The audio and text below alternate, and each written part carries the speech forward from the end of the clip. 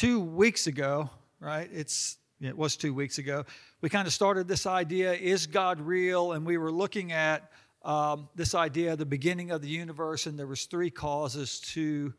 there's only three possibilities for how the universe came into existence, and it's self-caused, uncaused, and caused by another. And so that first argument that we were looking at was it's called the cosmological argument. I have some extra copies. If somebody didn't get it, they can come up after class and I'll hand those out for that last class. But it was the cosmological argument. And from that argument, it gives us the evidence that the universe, it's not an uncaused universe. Because when we say that it's uncaused, we're talking about that it's existed from eternity past. It's always existed. It's always been here in some shape or form. And in the cosmological argument, we see that that's not so. And there's the thermodynamics, first and second laws of thermodynamics. There's the law of causality that kind of feed into that. I'm not going to redo all of that. I'm just trying to get us set up for tonight. And so tonight we're going to look at what's called the teleological argument, which is an argument from design. And then we're going to look at the moral argument. And again, the teleological will still kind of build into this idea of, is it self-caused, uncaused, or caused by another? And then after that, we should be able to make that distinction, which one of those is it, that the evidence supports, and that's what we're looking for. So is there any questions? All right, we're going to get going then. So the teleological argument, right? Again, as I said, this is an argument from design. And so when we talk about that, it's when we look at the universe, we see that there's design in it. Everything is created to work a certain way. We know that from Scripture that that's true. When God says in the beginning He created, and then He just rolls through that in the first 2 chapters of Genesis as we're walking through that. And we see He's created everything with purpose and design, and the universe nonetheless falls into that category also. Now, the universe, it appears to be a product of design. All design requires an intelligent designer. We never get design from random orders or orders of chaotic order, and random order. We don't get order from that. We just get more disorder from randomness and from chaos. Okay, and so really what sets this up is there's either a designer, we got this created universe, this designed universe from a designer, or it came from random chances and chaotic processes and mutations. So those are really the only options that we have before us. So now, when we talk about these material things, that when we look at the universe, it comes about in one of three ways. Either comes about by natural law,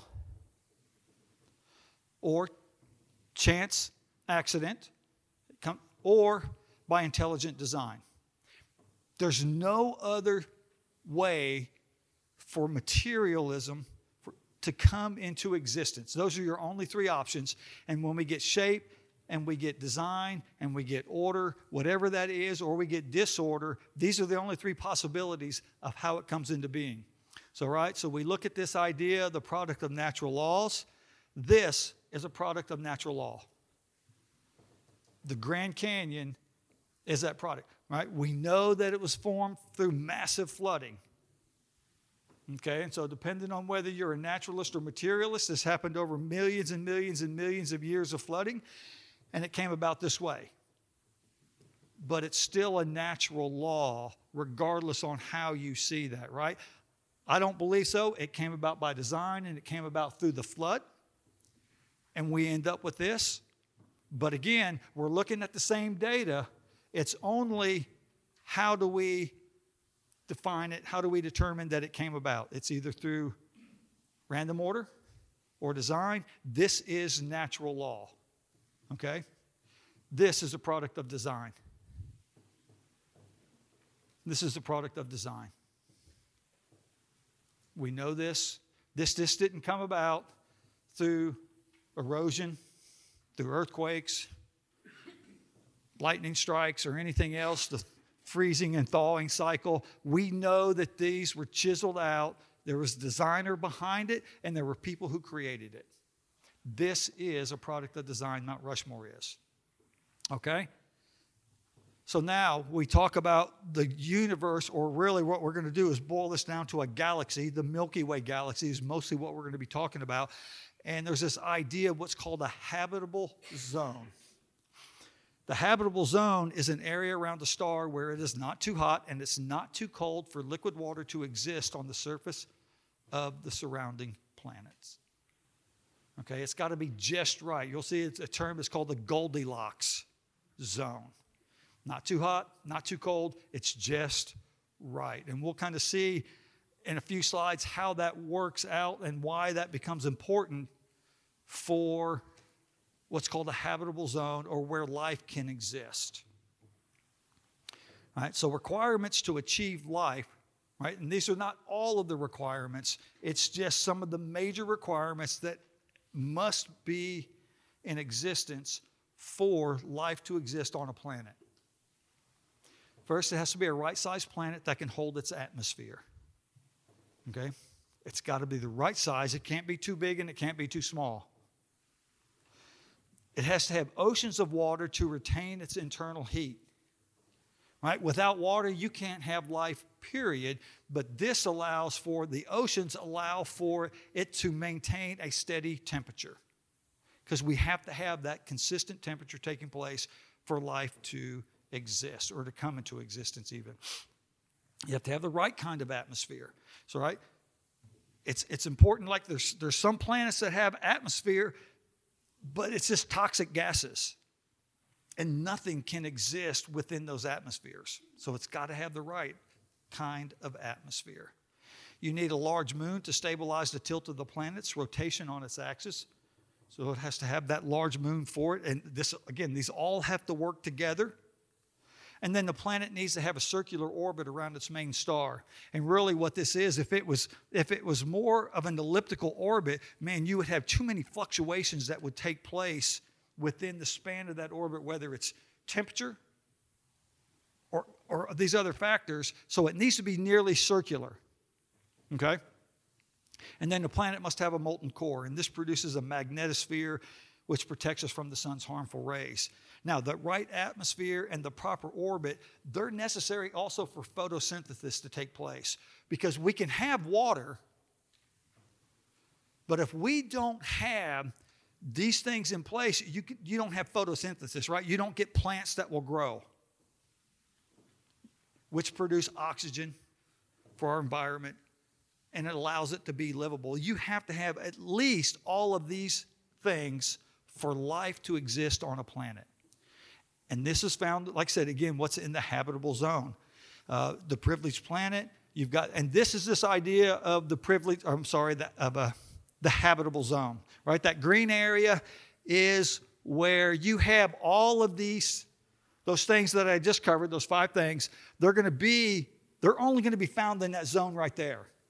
And so you've got the earth that's represented there in that green zone. If it just moves 1, 2, 3 degrees closer to the sun, the temperature's too hot, water evaporates, and life can't exist. Everything would just basically burn up. If you move it 2 or 3 degrees away from the sun, everything just freezes. The water that's there will freeze. Life is not possible. Everything just freezes up. It has to be just right. It has to be just right.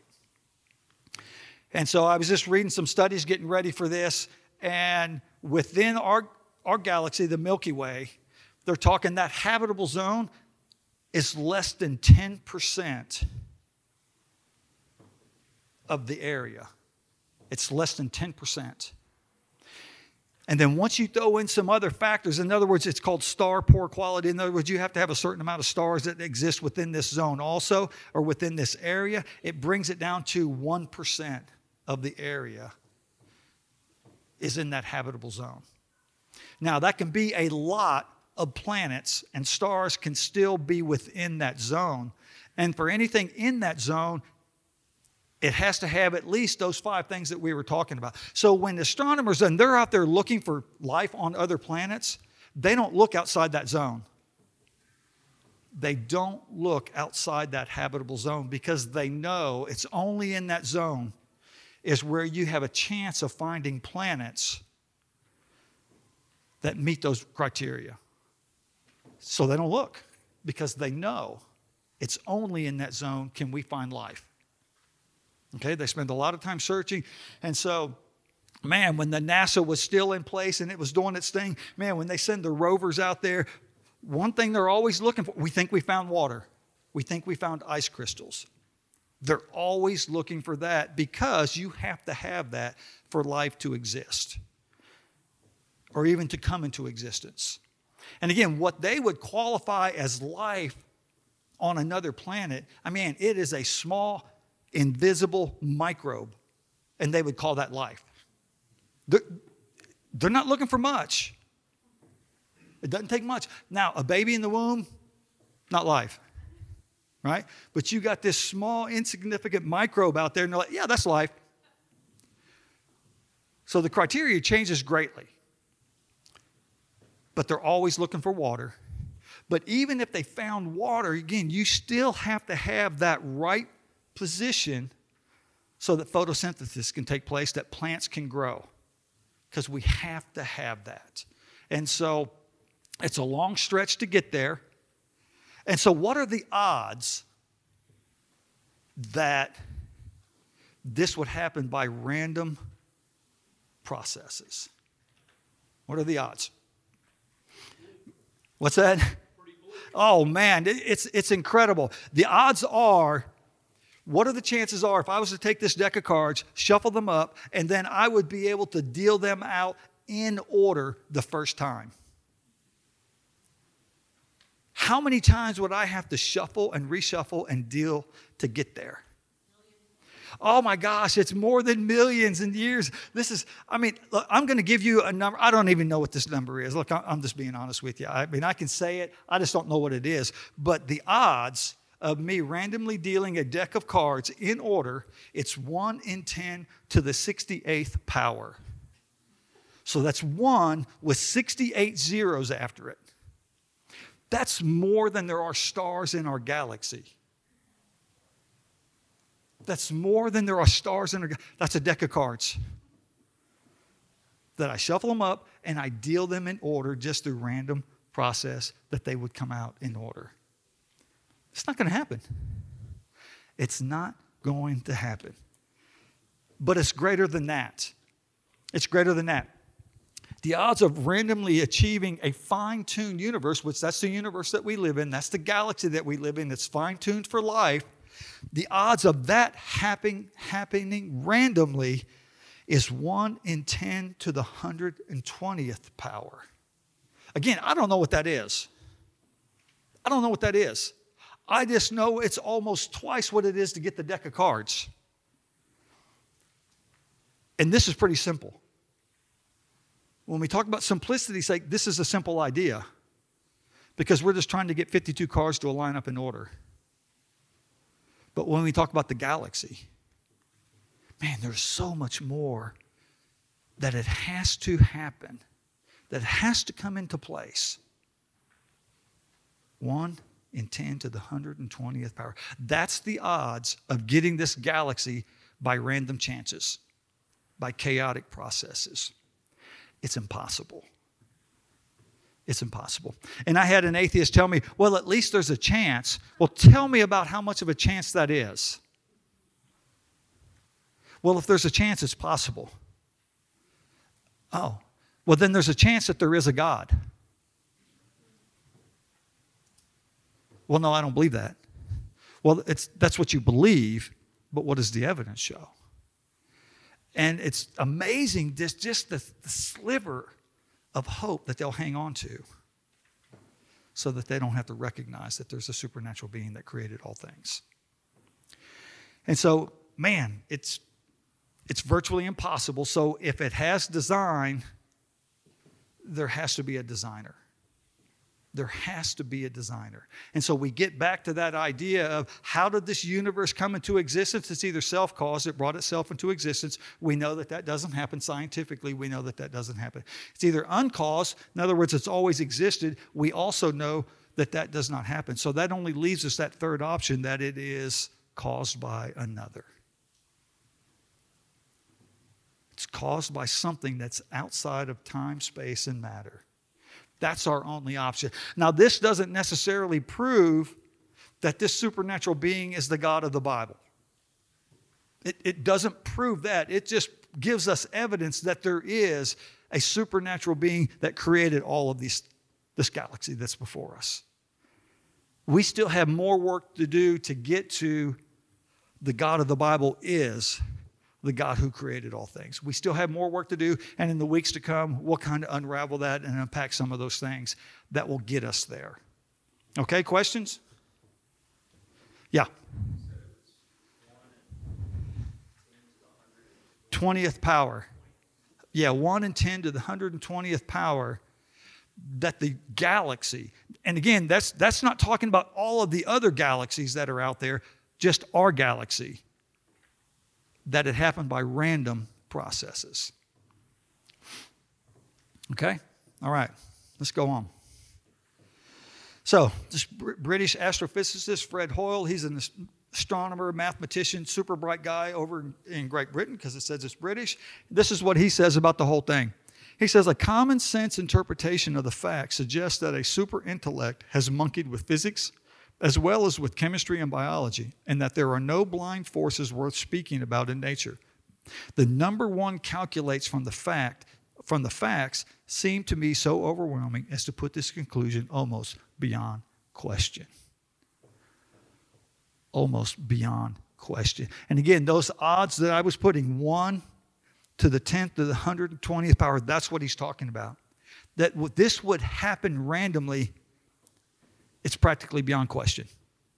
It could not happen randomly. Guy's not a believer. He's not a believer. He's not a Big Bang cosmologist. I mean, he believes in a steady state theory. Again, he's not sitting there saying this is a supernatural being. He's just saying that to say otherwise, it's almost beyond question. That's what Fred Hoyle says.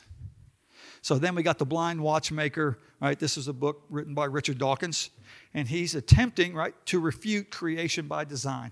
And again, I think I've talked about this. I use Richard Dawkins a lot, and I probably shouldn't. He's just so easy. He is just so easy to use, and it's just the stuff he says, and you're like, I know you're a smart guy, but you shouldn't say things like that, right? And so Dawkins, right, he believes that design and complexity come about through evolutionary processes or random chaotic processes. That's what he believes. He's an evolutionary biologist. That's what he is. So obviously that's where he comes up with that.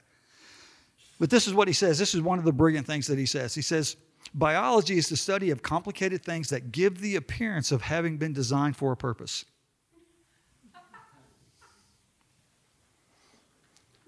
Gives the appearance that it's designed.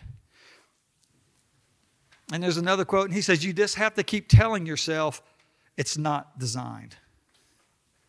And I'm like, man, if you got to sit there and do this self-talk to believe this, right? If it looks like a duck, walks like a duck, smells like a duck, it's a duck. Nobody's going to refute that. If it looks like it has design, it operates with design, it has design. And if it has design, it has a designer. There's no other way around it. We just don't look up to a masterpiece painting. Who made this? Or we don't look at a book that somebody wrote and say, well, who wrote it, right? Or say, oh, you know what, this is a tree fell in the forest and it decayed and it got wet and berries fell on it and words formed and, right? And we don't do that. And of course, his thing is the blind watchmaker is what he's talking about. He says if there was a designer, it was a blind designer. And that's what he's, in his blind watchmaker, that's what the point that he's trying to make is that. Evolutionary theorists have never been able to prove how design comes from random processes. They only assume it. Because you can't prove that this comes about through random processes. It's assumed. And if somebody's assuming it, they're doing it from a worldview, right? And that's their lens of which they process all the information that they take in. Again, they're not looking at different data than we're looking at. We all look at the same data. There's not two different data sets. There's one data set. We all look at it. Data is what data is, but then we have to interpret the data. And we do that through a worldview. And that's what Richard Dawkins is doing. He's assuming that these things are so. He doesn't have evidence to support that. So evolutionary theory in crisis, man, I just put these links up here. You can, it's just too much. I could spend weeks just on talking about this evolutionary idea. So you can go to these links, you can go to these YouTubes, and you can see these things. It's descent from Darwin. And what we're seeing is man, there are more and more scientists coming out saying there's a problem with Darwinian evolution. There is a problem. This is a theory that does not hold water. We have to find something new. Okay? It's still a theory. Michael Denton writes this book, Evolution, Still a Theory in Crisis. Sean McDowell's got a thing, Is Evolution a Theory in Crisis? And then I put this one. I don't think this one's in your notes. Do we have a need for a new theory of evolution? I don't think that one's in there. I added it after the fact. The Guardian, it's a newspaper over in Great Britain. So again, it's not a Christian organization. And again, I was just rereading this article and just kind of getting ready for today. And they're sitting there. They know Darwinian evolution is not the vehicle that created life and got us from the goo to the zoo to you, right? It didn't work that way. And they know that. And so they're looking. And again, this is not sending them headlong to the Bible and saying, oh, okay, there's got to be a supernatural creator then if this doesn't work. No, we're going to other areas to try to find life. And you're going to think I'm making this up. Hopefully somebody's heard about it. There's this idea, and this is where Sir Frederick Hoyle, he believes part of this, and it's an idea called panspermia. Right? It's nothing pornographic or anything like that, right? Panspermia is that a meteor came from space and crashed into the earth, but on that meteor was some form of life. And it survived entry into the atmosphere, and it crashed, and then that's how life got here. And so it's called panspermia. And you're like, stop. You need to stop this. This is madness. That instead of turning to, okay, you know what? Maybe there is a cause to this. And maybe this cause is something out of time, space, and matter. That they will not consider. They will come up with crazy ideas. They'll come up with multiverse. I don't know if anybody's heard of that. It's like, and it's just kind of the same idea with evolution is what it is. And it's like, well, if you give us enough millions and millions and billions of years, we can get life. Well, what they say is if you give us enough universes, out of one of them, it's possible that we could have life. Right? Yeah, and so that doesn't solve the issue. Yeah, you're right. It doesn't solve the issue because you still have those odds that I gave, 1 in 10 to the 120th power. It still applies. Your odds don't increase because you have millions of universes because they each have to go through that same process of where did that life come from. So here's one. This is an article, and they go through all of this stuff. They're talking about the habitable zone, and this is how they finish the article up. And he says, well, it's important to remember that however difficult it may appear for life to emerge, it did so at least once in this galaxy, so there is still hope that it could and has happened elsewhere. We just have to find it. That is blind faith right there. Because it happened once, it could happen elsewhere. Which I don't disagree with that. But how it happened once is how it'll have to happen again. It doesn't change that. And so we can go through millions of universes, or we can go through one. The process doesn't change about how it came into existence and how life came into existence. And so also they're doing this idea with panspermia or multiverse or whatever else, the steady state theory, whatever they're coming up with, they're just kicking the can down the road. Because as long as we say as life came from outer space, how do we test for that? You can't. You cannot test for that. But that's when the science is settled comes out. Well, the science is settled on that. So you're not allowed to challenge that. And then that, like I said, this last one up here, The Guardian, this is something that just came out in June of 2022, so it's brand new. It's brand new.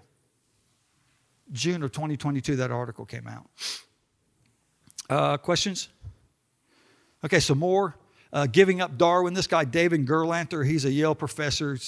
Man, a computer science guy, just super brilliant. You can go there and read this whole thing.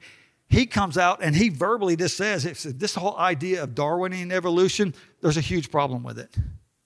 And man, academia came against this guy like, man, in a big way. And he's like, I don't really care. Yeah.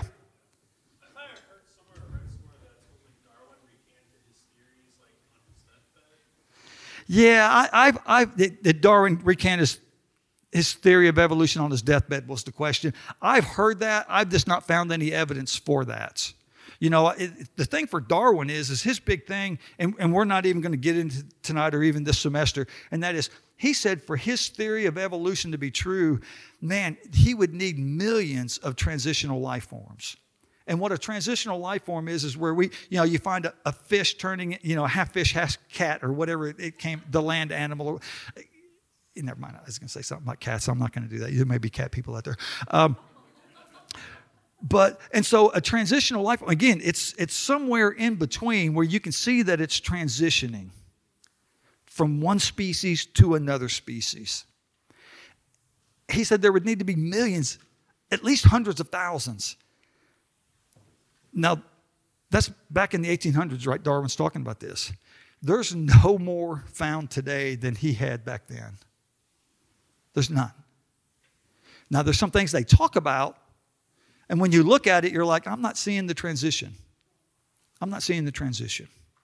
And again, when I teach the students I say, man, you're going to go to school, and somebody said, do you believe in evolution? Don't answer so quickly. Because I tell them, I do believe in evolution. I believe in microevolution, right, which is change within a species. I just don't believe in macroevolution, which is a change from one species to another. And that's what Darwinian evolution is. It's a change from one species into a brand new species. We've never seen it happen. We can't even make it happen on our own. Right? And so what the professors will do, they'll talk about, well, look at the change in dogs and cats and plants and all of this other thing. And then they said, because of that, we can get a change from one species to another. And it's really a category mistake is what they're making. Because we do get changes within a species, we just never get brand new species. That requires entirely new information to be put into the species, not just a change of it. It's got to be new species or new information to put in. So I believe in microevolution, absolutely. Macro, no. And so I teach them. I said, it's important that you answer that way. Because you'll say, no, I don't believe in evolution, and then they start bringing up microevolution. Yes, I believe in micro, just not macro. We good? And that's all that we'll get on that. 8-man fades from gradualism. Again, just another article that they have on that, and it's, I'm sorry. Again, these are scientists that are saying, that's just, we don't see that happening. We don't see how that could happen, and the evidence doesn't bear that it is happening. Losing support, again, uncommon descent. One of the biggest problems with Darwin's theory is now his supporters. And again, we have more and more scientists that are saying, that's not it.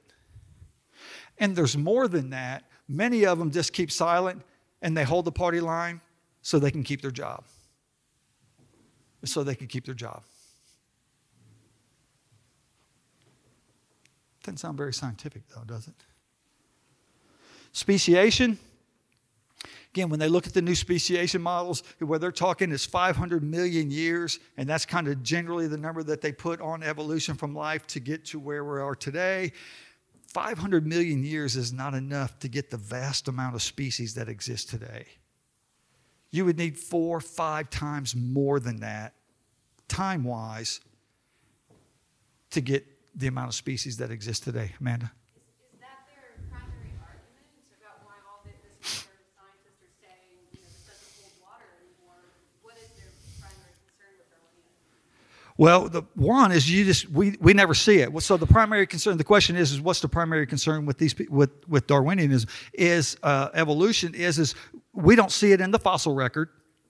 Okay, because if Darwinian evolution is true, when you look at the geological time scales, you should start out at the lowest level, and you would have amoebas and microbes and all this stuff, and then as time goes by, you would see more complex life forms come up until you say, oh wow, here's a fish, and here's a cat, and here's a goat, and here's all these other things. But it should be spread out over, epochs of time.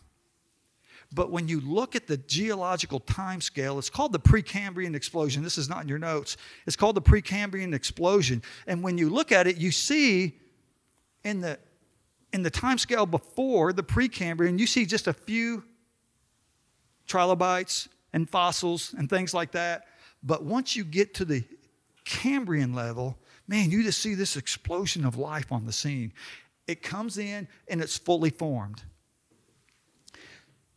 Back when I thought I was smart and I majored in geology, and I was out in Colorado, and there's this place called Big Thompson Canyon. And so we had to go out, and it's pretty primitive because we had to do it on paper. I know some people I don't even know what that is. So anyway, we had to go out, and from the bottom of the canyon, we had to just map out each epoch of time. And then we had to just draw in the fossils that we found. And we're just not finding any, but it's a grade, and I didn't care. I wasn't a Christian, and I certainly didn't care about this. I just wanted a grade. And you get to the Cambrian level, and you see all of this fossil record that shows up.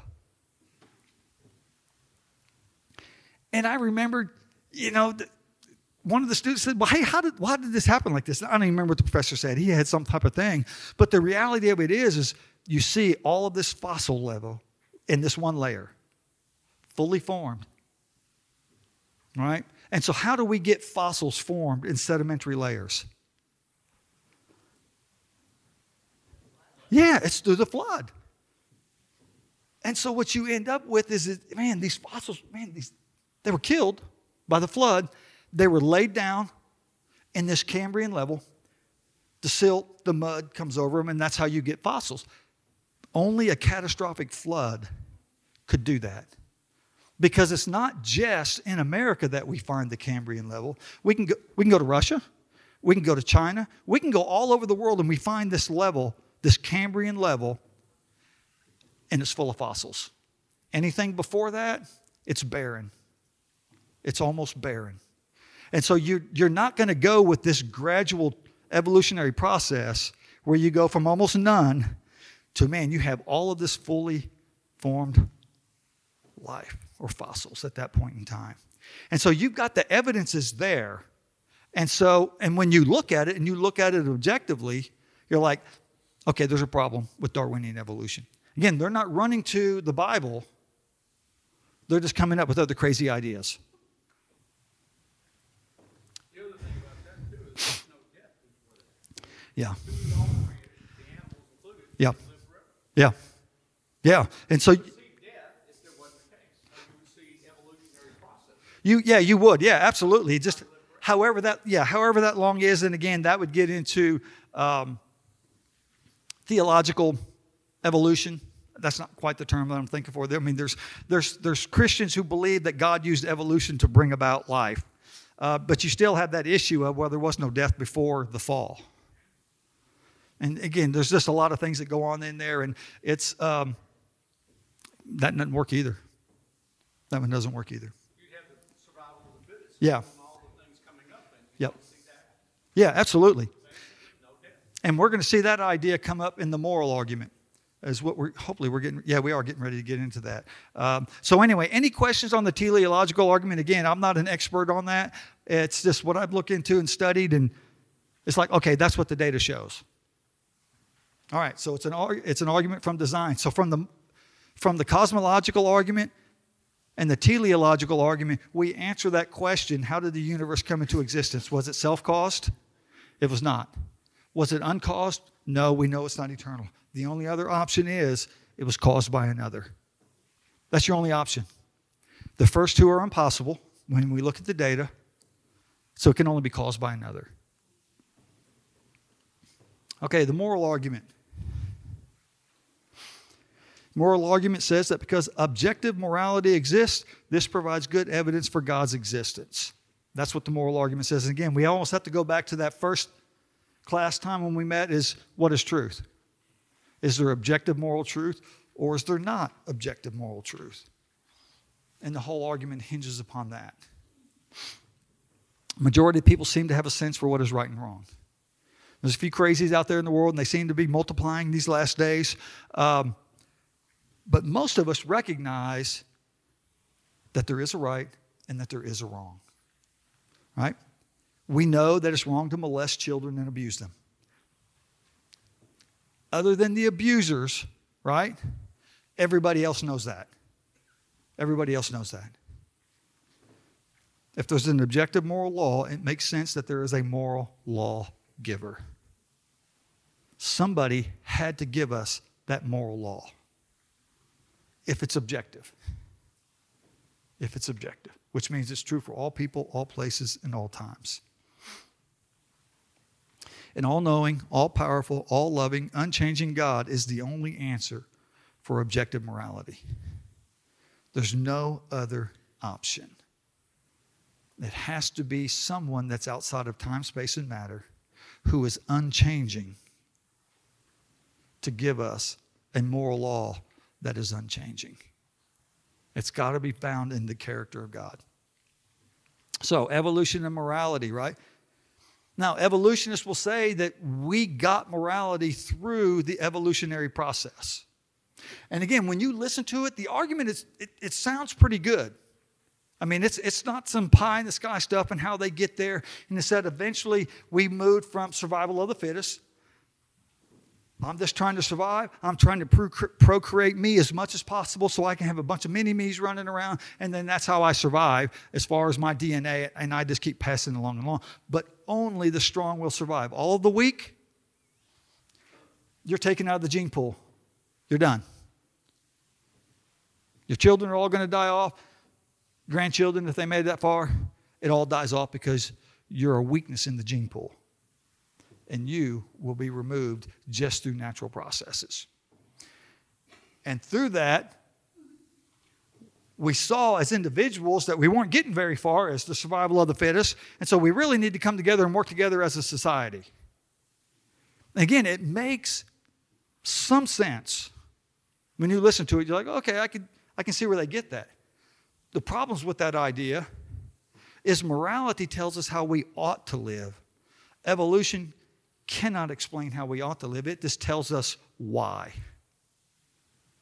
It tells us why we exist. It doesn't tell us how we ought to live. How we ought to live. And it certainly isn't an unchanging standard.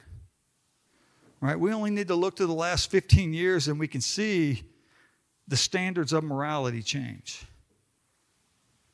Right? Before the Obergefell decision, which gave us gay marriage, that was illegal, right? The government invested in a marriage, one man, one woman, because it was beneficial for society. Again, that's a whole nother lesson to get in there, but when we find children raised in a home where there's a husband and there's a wife, they do better all across the spectrum.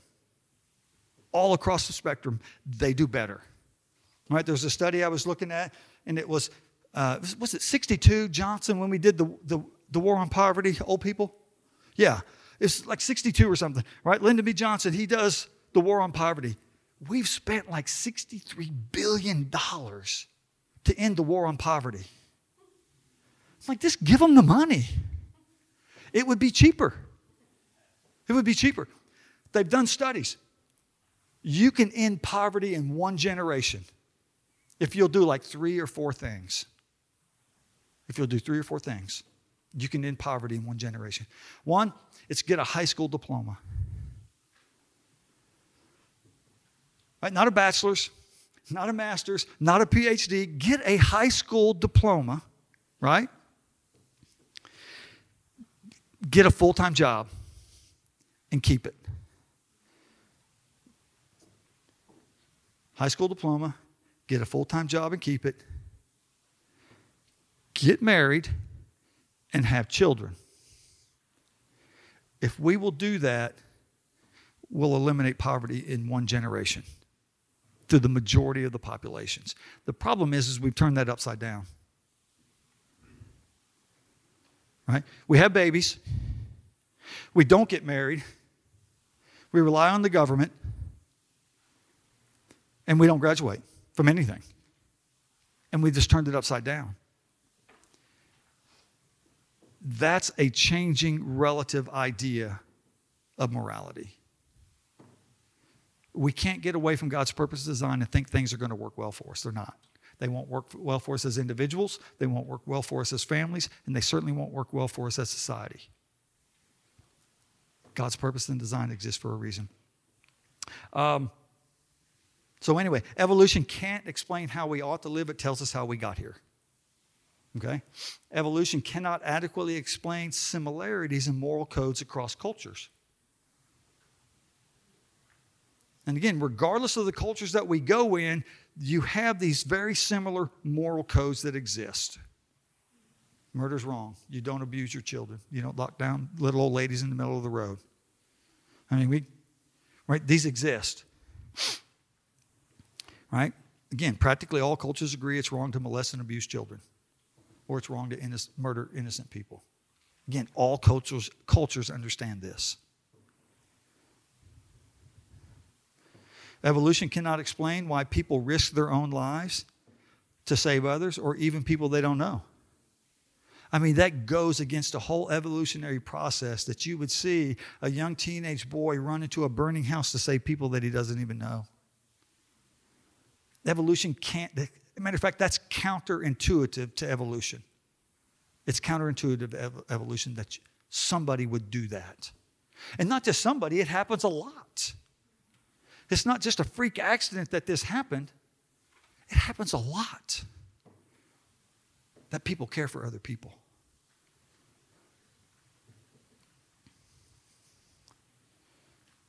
So, can atheists do good things?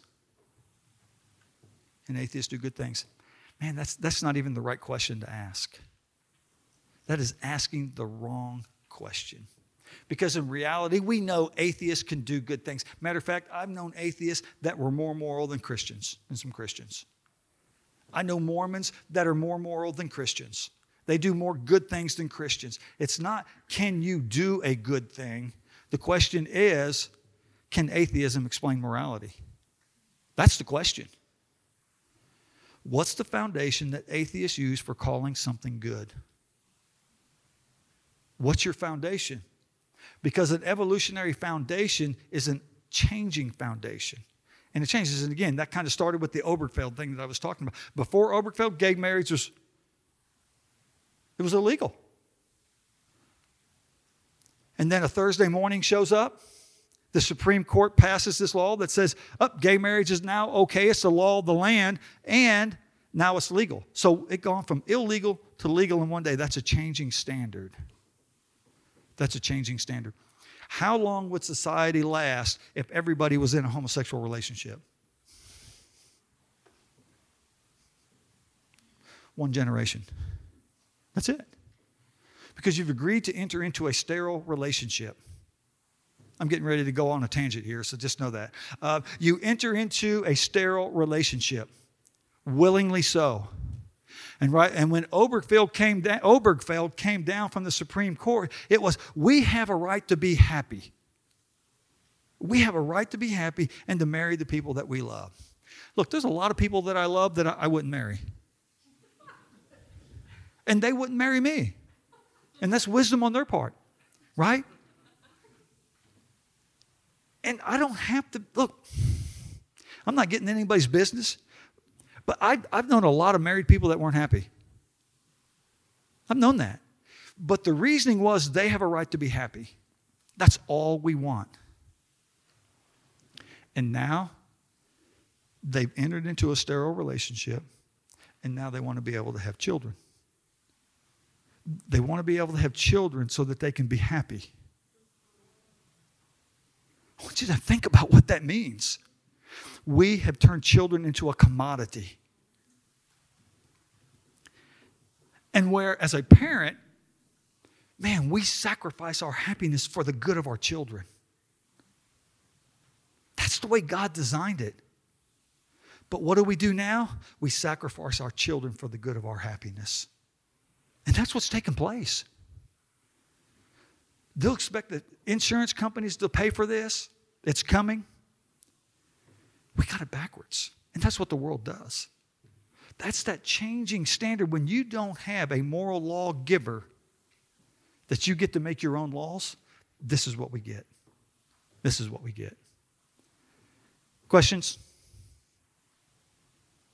Is God real? I think when we look at the available evidence, it's more probable that there is a God that exists than no God at all. I think the evidence is for that there is a God. Again, we can't prove God exists 100%. And we're never going to, because if we could, he would be no God at all. He would be no God at all if we could prove it. Now, I do believe that the Bible is the best explanation of the reality of the world that we live in, and it provides the best and most coherent answers to the problems we face. I believe that. Because everything was created with purpose and design. The galaxy that we live in, the planet that we live on, the families that we live in, the churches that we worship in, all of that is God's design. Those are his institutions that he's created. And when we follow God's purpose and design, things will work better. Questions? Oh, wait a minute. Your homework. Again, is the science settled? Again, 5-6 minute video. And then do you have to choose between science and religion? You have to choose. Those are your 2 videos to watch for this week. Next week we'll start, it'll be another 2-part series on the authority of the Bible. Is the Bible true? Okay, questions? Just a comment or two back to the whole notion of when truth is on his side. Yeah, and I love that because truth always wins. I mean, that's what we have to remember is truth always wins. And again, we started this whole thing out, why apologetics, and this 1 Peter 3:15, that we should be able to make a defense for the faith. Well, you know what? Most of us don't even, we know it's there. We don't do that. That's a command. That we're able to make a defense for the faith that we have. And the problem is we can't. We can't do that. We've given up the intellectual high ground. And we've just pushed it, and we're going to leave that to science. It's not that we're anti-science. We're just going to leave that to somebody else. Man, science exists because there is a universe that's designed by a creator. That's the only way science can happen. And we've given up that intellectual high ground. It's like, we don't need that. We don't need apologetics. We don't need to understand worldviews. And that's where we're at today. Because we don't understand apologetics and we don't understand worldviews. Again, apologetics saves nobody.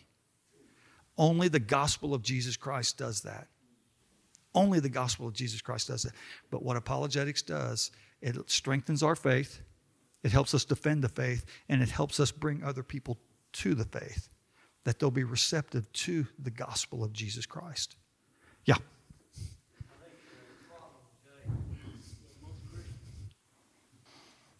Yep. Do not fear, for I am with you. Do not tremble. Do not be dismayed. But again, our faith has to be strengthened.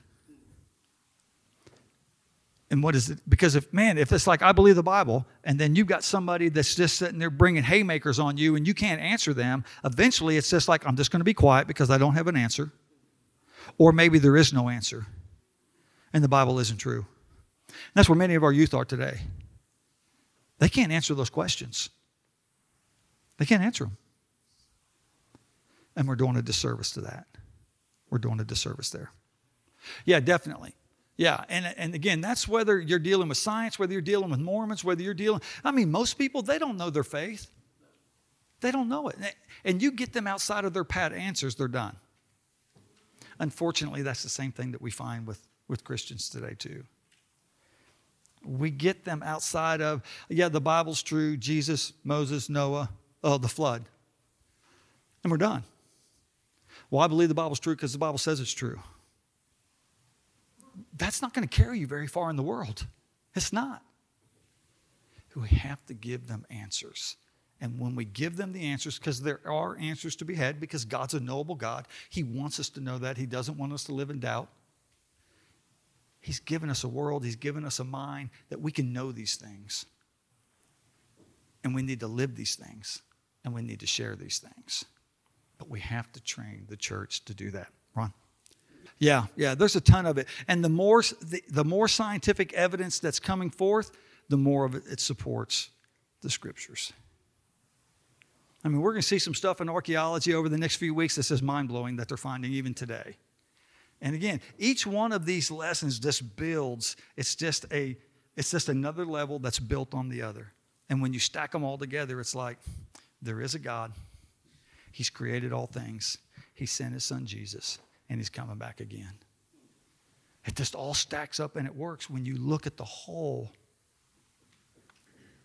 Pandora, or the scheme, the picture, the painting, the tapestry that's out there. It all works according to the biblical narrative. It all works. All right, so next week we'll start biblical authority. Thank you very much. If you have any questions, I'll be hanging around a little bit. Thank you.